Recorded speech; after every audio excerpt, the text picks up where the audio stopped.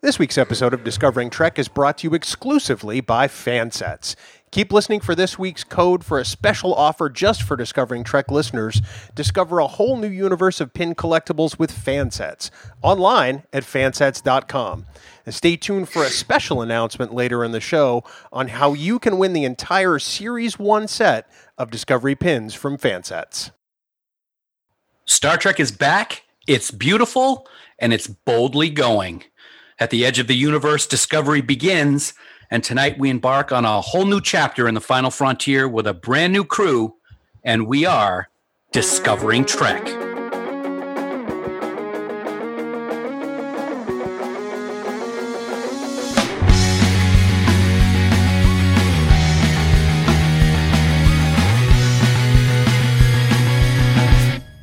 Welcome to the first episode of Discovering Trek, the Star Trek Discovery companion presented by Fansets, everyone.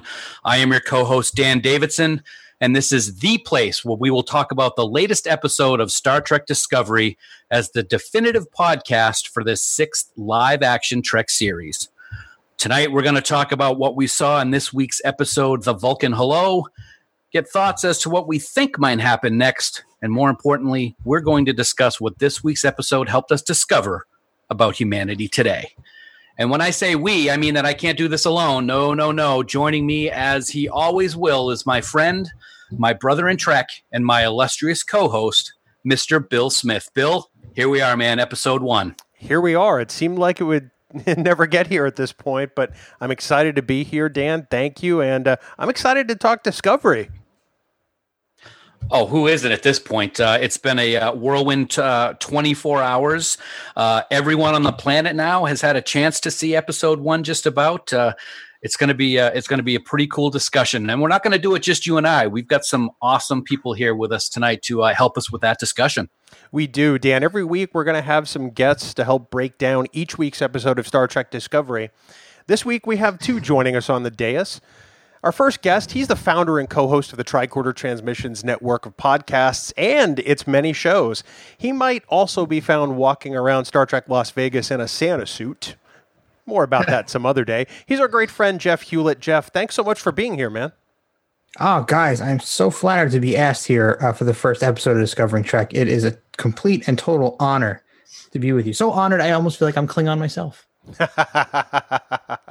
Excellent. And also, if I were to introduce our second guest with his patented 5 words and a hashtag, I'd suggest this. He who fired the phasers.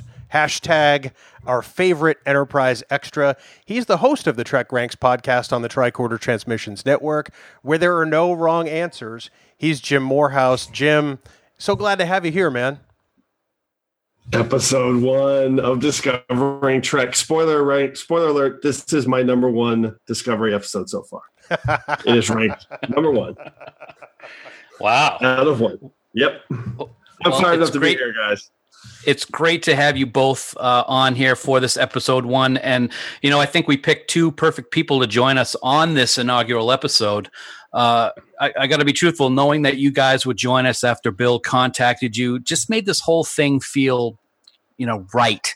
But Bill, speaking of contacts, before we dive into this week's episode, why don't you go ahead up and open those hailing frequencies and advise our listeners how they can actually get in contact with us? Priority 1 message from Starfleet coming in on secured channel. Sure thing, Dan. You can follow us on Twitter at Discovering Trek, and on Facebook, you can find us at facebook.com/Discovering Trek. There you can join in on the discussion and even leave us comments, questions, or suggestions. You can also send us a voicemail at speakpipe.com/TrekGeeks.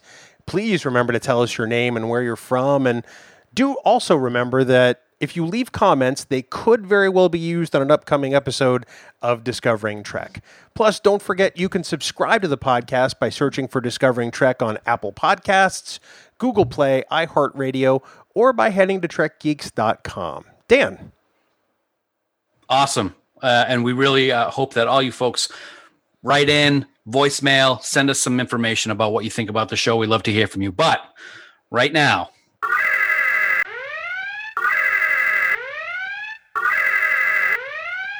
from here on in, this episode of Discovering Trek contains spoilers. So if you have not watched episode 1 of Star Trek Discovery, stop listening right now, or you risk finding out plot developments and character details from the Vulcan Hello.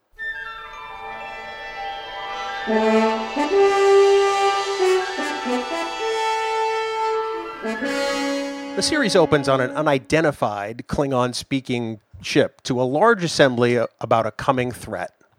The Klingon speaks of the lighting of the beacon and intends to unite the 24 houses of the Klingon race to fight against those whose creed is, "We come in peace." Captain Philippa Georgiou and First Officer Michael Burnham of the USS Shenzhou work secretly on a relatively primitive planet. They use advanced technology to open a well to enable the residents to survive a coming 89-year drought.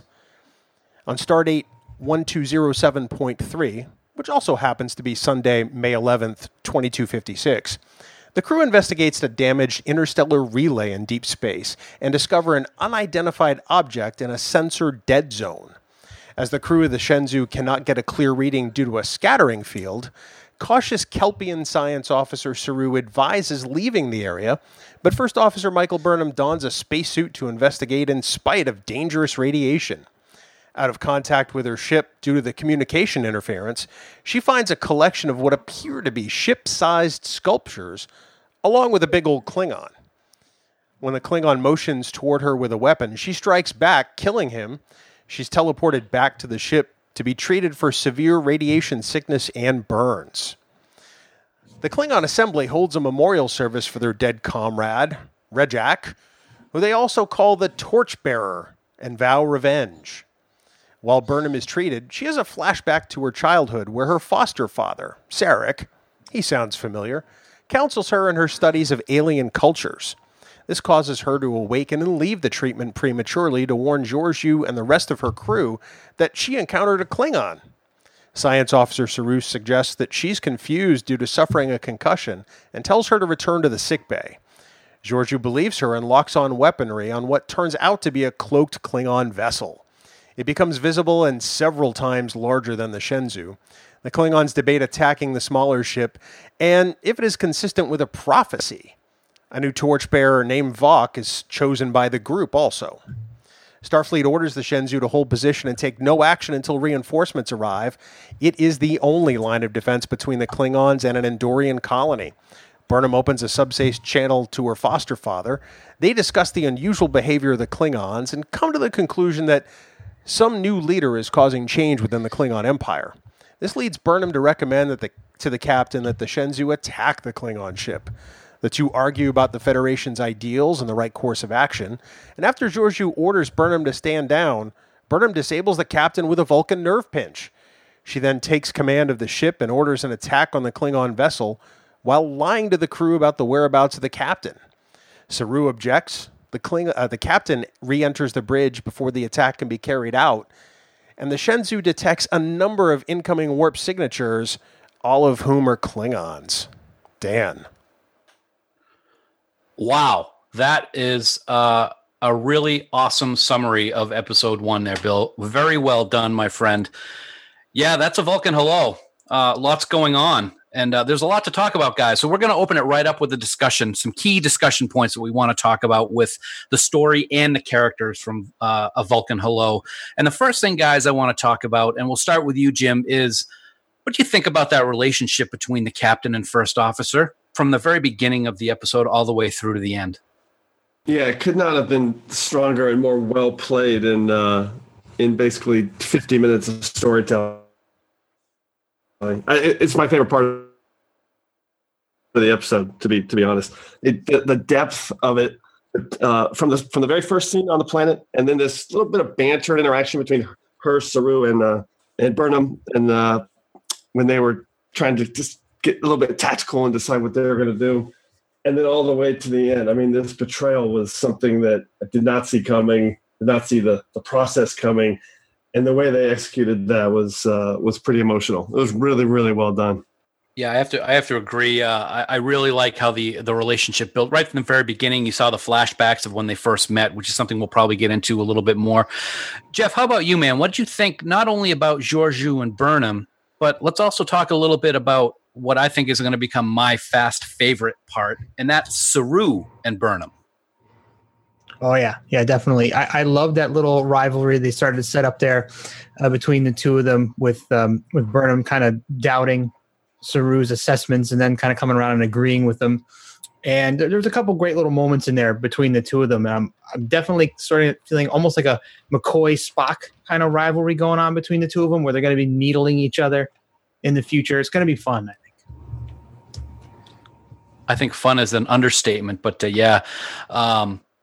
Bill, one thing I wanted to bring specifically up to you, because I know it's something that we've talked about already before we started recording, is the thing that came out of left field in that episode last night had to be the Vulcan neck pinch from Burnham and the captain. What are your thoughts on that, man? That was pretty incredible and really showed that things are going to go down here. So I'm sitting there watching this on my sofa last night, and it gets to that part of the scene, and I gasped openly to the point where I think I scared my dog. So, Me too. Now, Dan and Jim, I know you guys attended the premiere. What was that moment like in the ArcLight Theater? Because you had a room full of Star Trek fans, and you guys all had to be surprised by that.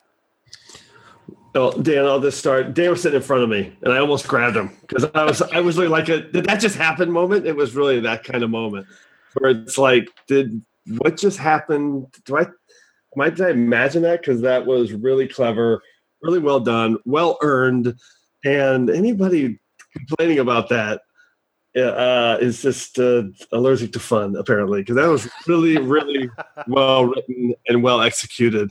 And it was literally my favorite part of these opening episodes. You know why I can't complain about that? I'm just going to chime in real quick, Jim. You know why I can't complain about that? Because it didn't last very long. So it just goes to show, I mean, she may have learned how to do it, but she's not as good at it as a Vulcan, right? I thought about that too. The captain it lasted long enough.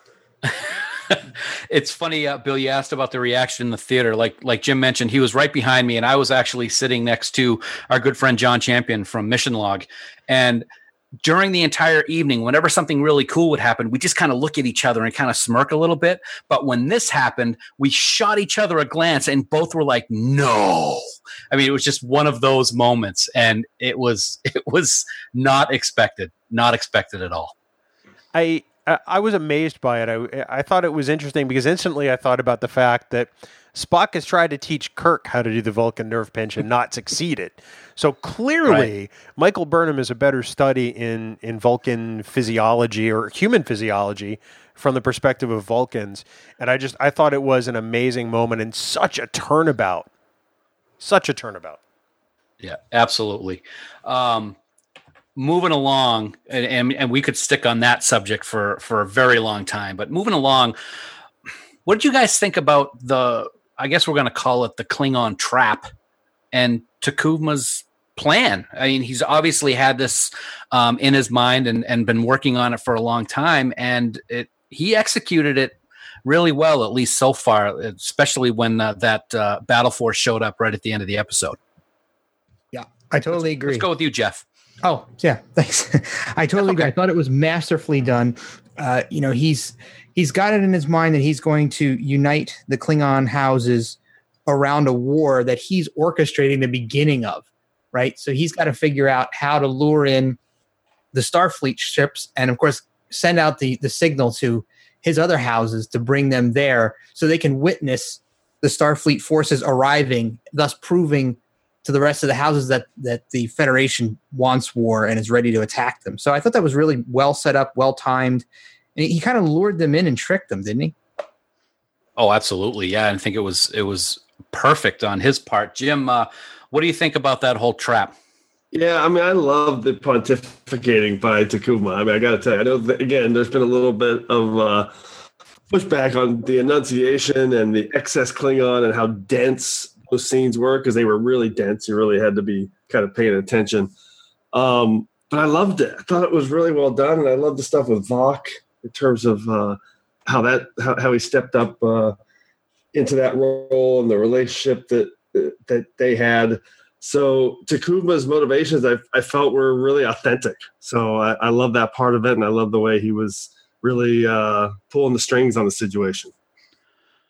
I think that one of the things that the writers of the show are going to do just so great is explain exactly what's going on here. That's one of the questions that a lot of people have been asking since they started releasing information on what the series was going to be about, when we got the look of the Klingons. And I think they've started to do that just a little bit. We now know that it's been 100 years since the Klingons last had any type of interaction with the Federation. We know that there are 24 houses and that the Empire has been in disarray for, quote, generations. So they've started to go down that path of explaining what this plan is with the Klingons. And I thought for the first episode, at least, they've done a good job in whetting our appetites. But Bill, you had a comment that I really think was very interesting and something that I gave no thought to whatsoever until you shared it with me. And that's in regards to Vok, the Klingon who became the torchbearer. Now, we can all see in the episode last night that he is of a different color than the rest of the Klingons, and he is kind of has an albino quality to him, I guess is the best way to put it. You asked me do I think Vok is the albino from Deep Space Nine, from Blood Oath? That's a really good question, man. Well, I was thinking about it. I don't know if Vok is part of a group or a sect of Klingons who are essentially son of none, who are these outcasts in Klingon society, or if he was the albino. I mean, I'm sure that this albino Klingon had to be derived from that part of canon to some extent, at least in my own mind. That's an association I can make. But I had to wonder, because I have no idea how old Vok is. I have no idea how old Klingons are going to live for, or how long they're going to live for. And so I thought it could be a reasonable assumption, at least at the very get-go, until we find out otherwise, that Vok really could be the albino. And maybe there's something that happens between the Klingon houses later on down the road that causes, Kor and Kang and Koloth to come after him with Dax.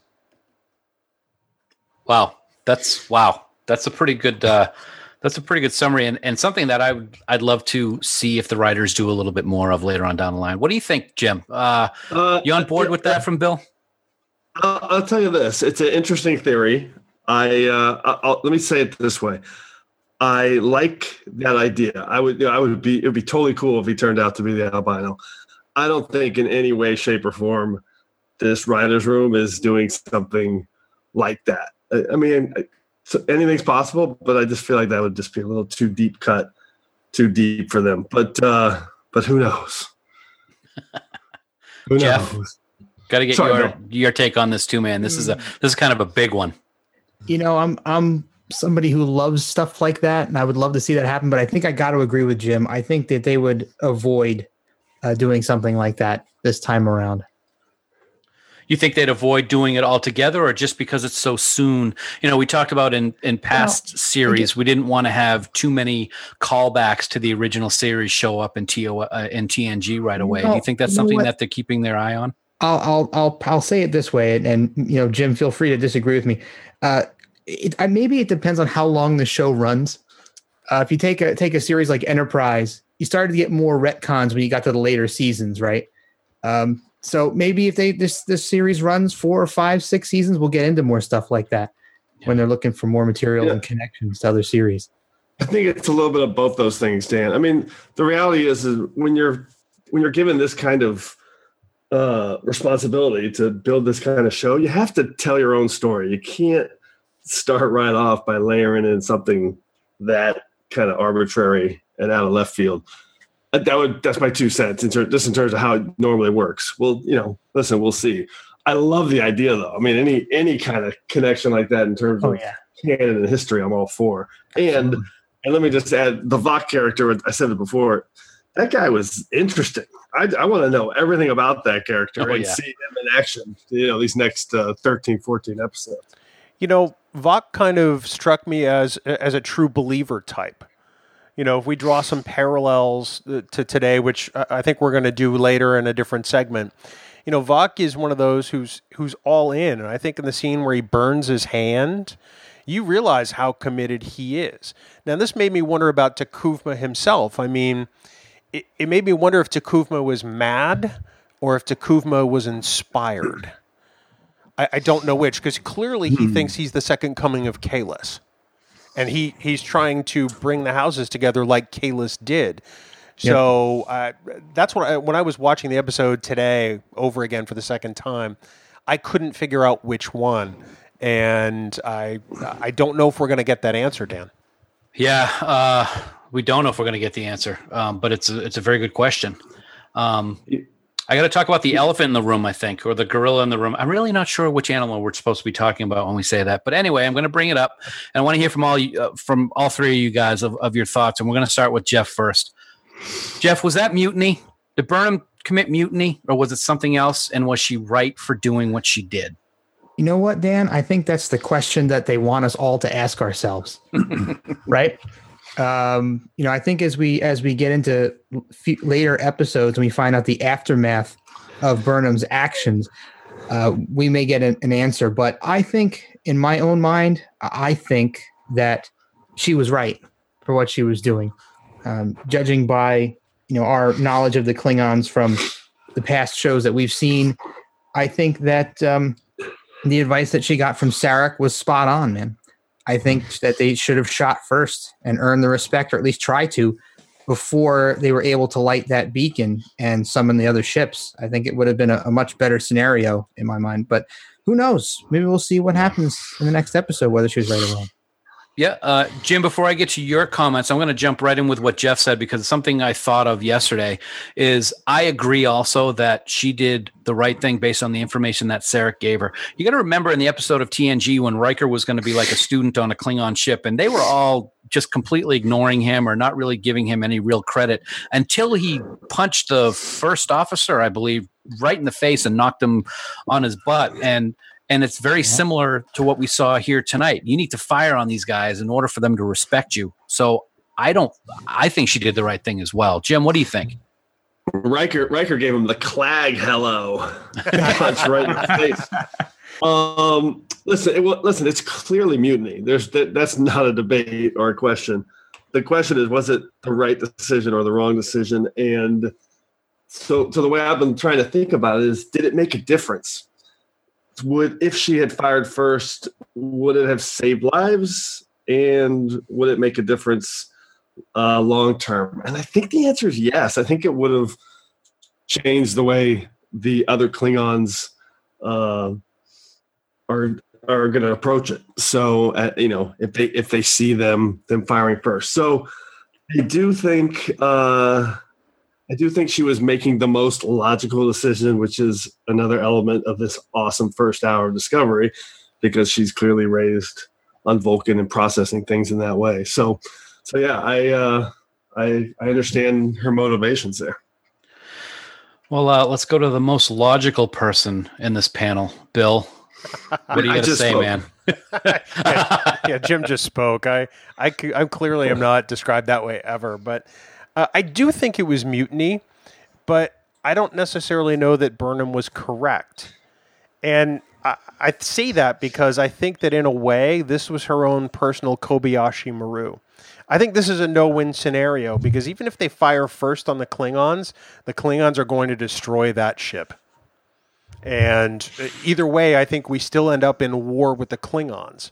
So for me, I think it was 6 of one, half dozen of the other to some extent. Yes, she committed mutiny. Yes, she should go to the brig. No, I don't know if she was correct or not, because ultimately I think we still achieved the same end result. But I think the Shenzhou's going down no matter what, but I'm not sure all the other ships are going down regardless, because then they've seen, just like you guys said with Riker giving him a punch in the face. Sure. So there's a little bit of respect there. So there's a little bit more avenue for conversation. Well, potentially, at least I think. Yeah. It might have made the case for uniting the other houses together a little tougher if they saw that the Federation was willing to strike first, right? Because he was still trying to convince them that they needed to join up and unite the the Klingon Empire against the Federation. So. Especially when T'Kuvma's core platform was they're lying to us by saying they're coming in peace. They're coming in peace. Yep. And here they are firing first. So, but interesting conundrum for sure. I'll tell you what, guys. Awesome discussion points for this first episode of Vulcan Hello. I can't wait to hit other discussion points in other episodes because it's going to be a great ride, these 15 episodes. But next, we are going to discover maybe a little bit about our own humanity and ourselves through this episode right after this. This week's episode is brought to you by Fansets, the exclusive sponsor for Discovering Trek. Fansets is the place for all of your collectible pin needs, whether it's Star Trek, DC, Marvel, Harry Potter, or even Firefly. Fansets has just the pin for your favorite genre. Head on over to fansets.com and check out their vast library of products and accessories. But you should also check out their brand new line of pins just for Star Trek Discovery.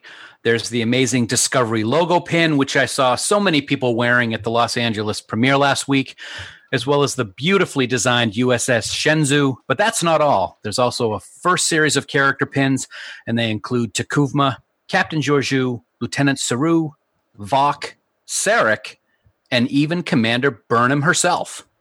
And as an exclusive offer to our Discovering Trek listeners for this week only, enter the code HELLO1227 at checkout for a special 10% off your entire order. Again, that offer code is HELLO1227, but don't wait. This code will only be available to use until next Sunday, October 1st, 2017 at 11:59 p.m. Eastern Time. Hey, but you know what, listeners? That's not all. This week we are giving away an entire Series 1 set of Discovery pins from our good friends over at Fansets. And all you have to do is head on over to iTunes and give Discovering Trek a review. It's just that simple. Whether it's positive or whether it's negative, we want to hear what you think of our show. And at the end of next week, we are randomly going to select one lucky reviewer for the Series 1 set of Discovery pins from Fansets. And just to let everybody know, this giveaway is open to anyone on this small little planet known as Terra Prime. So get your review in to be entered today. Fansets, a set for every fan and a fan for every set. See their entire line at fansets.com, and we thank our dear friends at Fansets for being our exclusive sponsor for this entire season of Discovering Trek. Okay, guys, time to do some sensor analysis here. We're going to do this every week on Discovering Trek. We want to discuss what the episode that we just watched tells us about our own humanity, and what does it tell us about ourselves as we watch this episode and as we watch this series unfold. So I'm going to pose that question to all you guys. Bill, I want to start with you first tonight. What did you think? I mean, we had a couple quick chats back and forth last night on Instant Message, but we didn't really discuss too much. What did you think?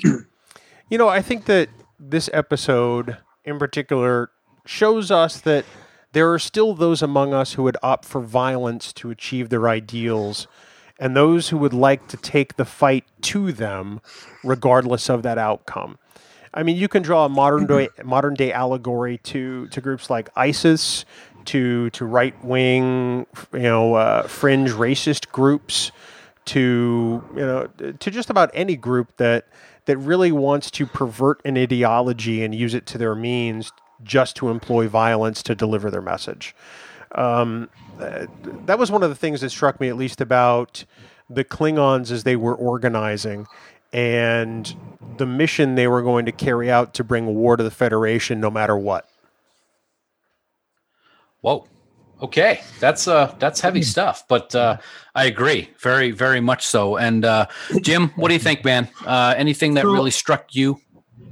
Yeah, I got a couple of thoughts. I mean, the first is related to, what Bill just said. And I think that a lot of people are, one of the takeaways is they're comparing T'Kuvma and his kind of Klingon radical cleanse to, our current fiasco president and his Nazi supporters. So, but I'm a little worried about that analogy because I think that the Klingons, they're eventually going to explore them in a really in-depth way, so we understand their motivations and, maybe even have sympathy for them at some point here in this, in this full season, so we'll see. So my point there is that I'm never going to have sympathy for these Nazi supporters that are out there in our current climate. So I don't feel like comparing them to that kind of group is necessarily going to be accurate when this thing plays out. So having said that about Bill's, my actual biggest takeaway in terms of the humanity and the discovering humanity part of this thing is really the nature versus nurture element that we see in Michael Burnham. So I think that's the way they've done it, it's really very nuanced and thoughtful. And I think it's a great way to look at motivations and their consequences. So that was my biggest takeaway from the episode. I think it's safe to say that this segment every week on Discovering Trek might be the heaviest. We've got two good examples. Jeff, what about you, man? You lighting us up, or you staying right there? Well, I had some similar notes to what Bill said and what Jim added to it, but I have a couple other small notes here. I think that the statement made on religious fanaticism, something we see a lot of in our daily lives too. Televangelists and cult leaders and things, wrapping themselves around a religious cause and people flocking to them. So you've got T'Kuvma. He has a band of Klingons made up from many different houses, and even outcasts are part of his group. They're all following the teachings of Kahless, and he's using the teachings of Kahless to influence them for a greater cause. So, I think a common enemy has been used often in the real world, our world, as a unifying force. Even right now we have 3 enemies that we're being told that we have. We've got radical terrorists. You got Russia again, and North Korea. They're all enemies that are supposed to unite us against them. So, there's a statement here to be made on isolationism and xenophobia. The Klingons clearly want their race to be pure, right? T'Kuvma in the rallying cry, "Remain Klingon," right? T'Kuvma rants against the integrated races of Starfleet, calling them names and showing his disdain for all the mix of the Andorians and the Tellarites and the humans being mixed together and how impure it is. So, given the recent resurgence of, militant racism, this feels like a really strong parallel. Agreed. I actually was going to bring that into my North Korea into the comments I had. I actually have 3 quick points. 2 of them are kind of negative and one of them's positive, and I mean negative in kind of like it's a sad situation. Personally, right now, I feel that we're closer to war in our world today than any other time that I can remember in my lifetime. And what I think Discovery showed us last night is that in order to prevent war, there are always possibilities. And there may be possibilities that we wouldn't expect. Who would expect to fire on someone in order to prevent a battle? So I think it's good that we're seeing that people will always use whatever possibilities they can in order to try to prevent war. The other thing that I thought was really interesting was that when they were trying to figure out what was behind that sensor block in the debris field, humans or Burnham's thought was just because it's hiding doesn't mean that it's hostile. And I thought that was a good peaceful way that humanity looks at things. It could be scared, it could be hurt. I really like the way that dialogue unfolded when she was trying to tell Saru that there are different things besides always expecting the worst. I thought that was pretty good. And finally, I was saddened that even though it's a different race, that what we constantly are seeing in today's world with racism and bigotry appears to be really part of the Klingon race as well. I mean, we saw the shame that Vok obviously had to live just because what was perceived as being different colored skin. I thought that was kind of sad, but also, it's what we're dealing with all the time nowadays. So are we surprised that other races out in the galaxy do the exact same thing? So a lot to take away this week in regards to our own humanity. And I'm looking forward to seeing what we got coming up in the coming weeks. But guys, what I want to do now that we've gotten over that heavy stuff is do a couple quick hits from each one of you as to what you think were specific things that you wanted to call out in this episode, whether it's good or bad, characters, performances, scenes, etc. We're going to call this the Starfleet commendation section of the show. So Jim, let's start with you, man. What do you have to call out for episode 1 of Vulcan Hello? Okay, well, my number 1 was Georgiou and Burnham. We've kind of carved into that a little bit, both the performances and just the relationship and how it was established there. And then we also talked about Vok already. That was on my list as well. So let me talk about what I loved about this episode so much was the pacing. I just thought it was really well done. The way they took their talk about the things they were doing and looking at different angles and taking different recommendations on how to approach it. And I just thought it felt, I actually put it in my review on Trek Core, that it felt a lot like Kirk and Spock and the way they debated the Romulan confrontation and Balance of Terror. I just thought the pacing was really well done. It didn't just jump right into stuff. And the payoff of that pacing was the reveal of the title, which was a really great aha moment of writing in the episode when you realize what the Vulcan hello meant. Very, very well done. So those were my takeaways. Not expected either. No. Vulcan Hole, yeah, we're going to kick the crap out of you. Exactly. Bill, what do you have there, man, for accommodations? Well, I've got three. First, I have to really give credit to Michelle Yeoh as Philippa Georgiou. She's created a layered mentor with a sense of humor that just happens to be a Starfleet captain, and I think that's pretty special. She's well-rounded from the time you're introduced to this character, and she seems crafted in a way where Jean-Luc Picard could almost cite her as a personal hero and an inspiration. That was kind of the vibe I got from her. I also really appreciated Saru's fear of the unknown. I thought that was really different for a Starfleet officer. And I can't wait to see how that informs the character going forward. And lastly, somebody may also bring this up, but I have to bring up the visuals. This entire episode looks epic in scope, and it's gorgeous, and it's unlike anything we've seen before, and I think it really adds to the drama that is portrayed in episode 1. So those are my commendations. I have to agree with that, and not to rub it in, but I'll tell you what, and I think, Jim, you can attest to this, seeing those visuals on a gigantic IMAX-like screen out in Hollywood last week was just unbelievably epic, wasn't it? Yeah, it wasn't all that, guys. It was awesome. It was amazing. It was the visuals it's such a great shout out. The visuals and the effects are really, really incredible level. Jeff, what did you have there, bud? I'm looking forward to hearing what you got. I got one that's pretty obvious because everybody pretty much has hit on it. And then I got one that I think is kind of out of left field. But my first one is I got to give a shout to Vok, Son of None. It's like, you guys, we've been talking about it already. The lowborn having the stones to step up and be the torchbearer when he had no right to do that by legacy, but he took it by faith. And while the others, doubted the word of Kahless, he proved himself and stepped up. And I like the fact that the Klingons now have a variety of skin tones.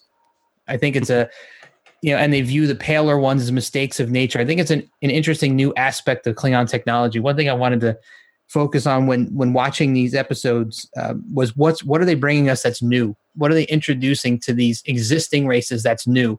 And I think this is a really cool aspect of Klingon society that we're going to see. And I'm curious to how Vok is going to evolve. I think he's got so much potential. So I'm looking forward to what happens in the next couple episodes to see where he winds up now that he's become kind of the right-hand man. And yeah, go ahead. Sorry. No, I was going to say, absolutely. He's one of my, he was one of my picks, but what else you got? My second one is continuing on with the what are they going to give us that's totally new, and I think this kind of plays a little bit into what Bill was talking about with the visuals. I think Saru is great, potentially a dynamic character, great relationship set up with Burnham, and I think he's got good Spock potential. But one really ancillary character that's sitting on that bridge that really made me go, "Whoa!" is that female robot. Yeah. That's sitting on the bridge. She's awesome. You guys know what I'm talking about, right? Totally. She makes a couple little appearances, but that type of a character, bringing that new type of a character into this makes me so optimistic about the kinds of things that they can be done with modern technology, modern makeup, and the budget that this show has. I mean, she almost has like a Star Wars-y type of appearance, like a robot you would have seen in a Star Wars movie. But she's got, screens on her face that display some kind of data. They change from scene to scene when you see her. And I'm just hoping we get to learn more about that character. And, what is she, an android? Is she like an early kind of a Data sort of thing? Or is she an alien race that's part of Starfleet? I don't know. But I'm so excited about this type of a character being introduced. I mean, can't wait to see what they're going to do with more characters as they bring them on. I think that's one of the things that's going to stand out in the series is the character development. So awesome picks, guys. I'm going to throw out my three really quick. For me, Saru is already my favorite character, just as I suspected he would be. And I was so happy that I was able to actually tell Mr. Doug Jones that in California last week. The mannerisms that he has, his comments, and his clucking are just hysterical. So I'm looking forward to seeing more of him. We already talked about Vok. I like the fact that he stepped up when it appears that Red Jack's own blood wouldn't when he was going to be the next torchbearer. He was hesitant, and Vok stepped right in and swooped it out from under him. I thought that was great. But along with Bill, Captain Georgiou, I thought was phenomenal. I'm not going to lie. I didn't think I was going to like this character based on everything we had seen prior to the premiere, and I'm eating those words because I thought she was magnificent. Michelle did an awesome job. She's everything we know and love about Starfleet all rolled into one package. My favorite quote of the episode was when she said, "Battle is not a simulation. It's blood and screams and funerals." I really thought that hit well, and I think the audience probably took that to heart as well. So great job, guys. Awesome stuff. Episode 1 is now out for everybody to see, and episode 2 is available now for everyone to see. So based on what we saw in episode 1, guys, what are your predictions for either episode 2 or for the entire season? And let's start with, let's go with Jeff this time. Jeff? Oh, wow. My long range scan is really, really long range.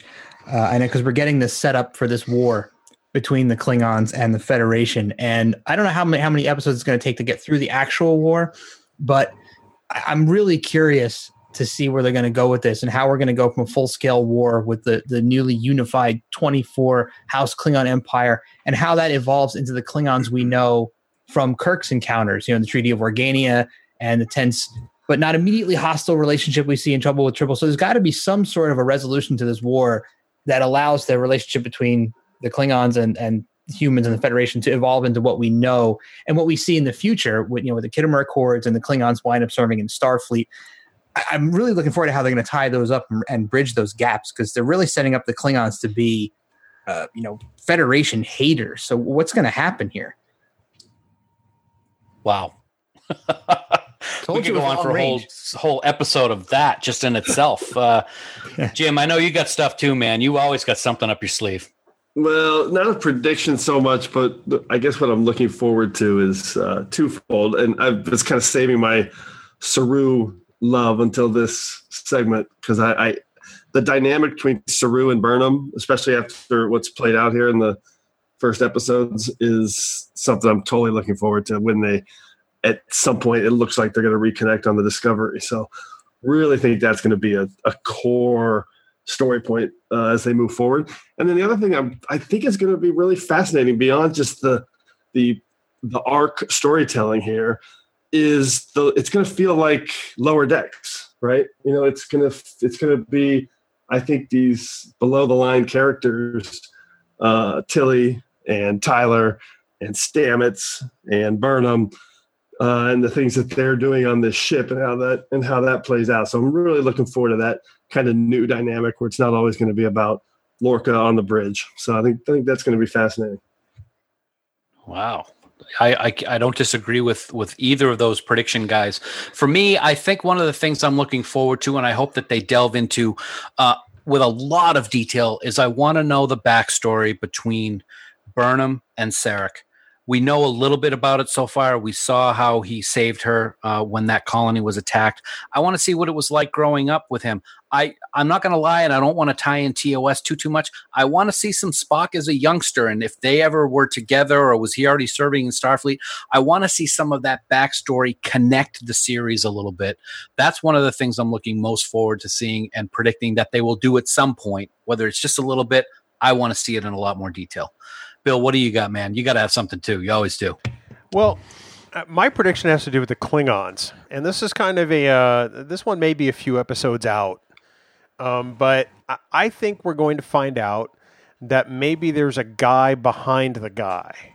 So maybe T'Kuvma, he's the one that's bringing everybody to action, but maybe his strings are being pulled. So I think we're going to find out there's probably a deeper, I don't want to say conspiracy, but a deeper sect within one of the Klingon houses that has put him up to this and is probably going to try to seize control. That's kind of my long-range scan. We'll see how it plays out. Wow. Well, there you got it. We got 4 great things to look forward to. I think the writers should call on us maybe if they need some new ideas, because those are all good ideas on what we want to see in future episodes. Don't do that. Star Trek Room, if you're listening, do not do that. Don't do go it. ahead. One of the things that we always like to do, guys, as we wrap up this first episode is, of course, we want to thank you guys for joining us. We love talking to you guys. We have great times whenever we're together in person, whether it be in Vegas or whatnot. And we've been on Trek Ranks, and we love Trek Ranks, and we love all the things that Tricorder Transmissions does. I guess the important thing is where can all of our listeners find you guys on social media so that they can get in touch with you to tell you what they thought about your guest appearance here on Discovering Trek? Jim, you want to go first? This is Jim, your host of Trek Ranks. I am on Twitter at Enterprise Extra and at Trek Ranks. So give us a listen. Our podcast is all about the reasons we love Star Trek and nothing else. Jeff? Yep. If you're looking for me specifically, you can find me on Twitter at Warp Factor Jeff.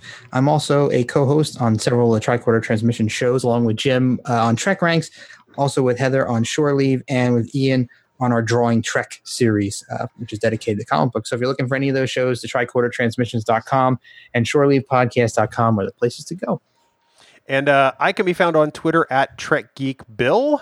And of course, people can always join our Facebook group, Camp Kittimer. Seems appropriate for this particular podcast, doesn't it, gents? That's facebook.com/group/Camp Kittimer. Excellent. And very similar to Bill, everyone, my Twitter handle is at TrekGeekDan. You can also send us information on Twitter to both of us by going to at Discovering Trek. That way we'll both see it at the exact same time. Wow. Episode 1 just about wrapped up, Bill. What do you think, brother? Well, Dan, it's been a great time. And next week, we're going to carry it on because on Discovering Trek Episode 2, we're going to take a look at Discovery's second installment, Battle at the Binary Stars, and joining us to break the episode down will be Norman Lau of the Fandom Podcast Network. That is going to be awesome. We love talking to Norm. And also, just as an FYI, on our next episode, we are going to bring everyone a huge announcement from our friends over at fansets.com. That will be on Episode 2.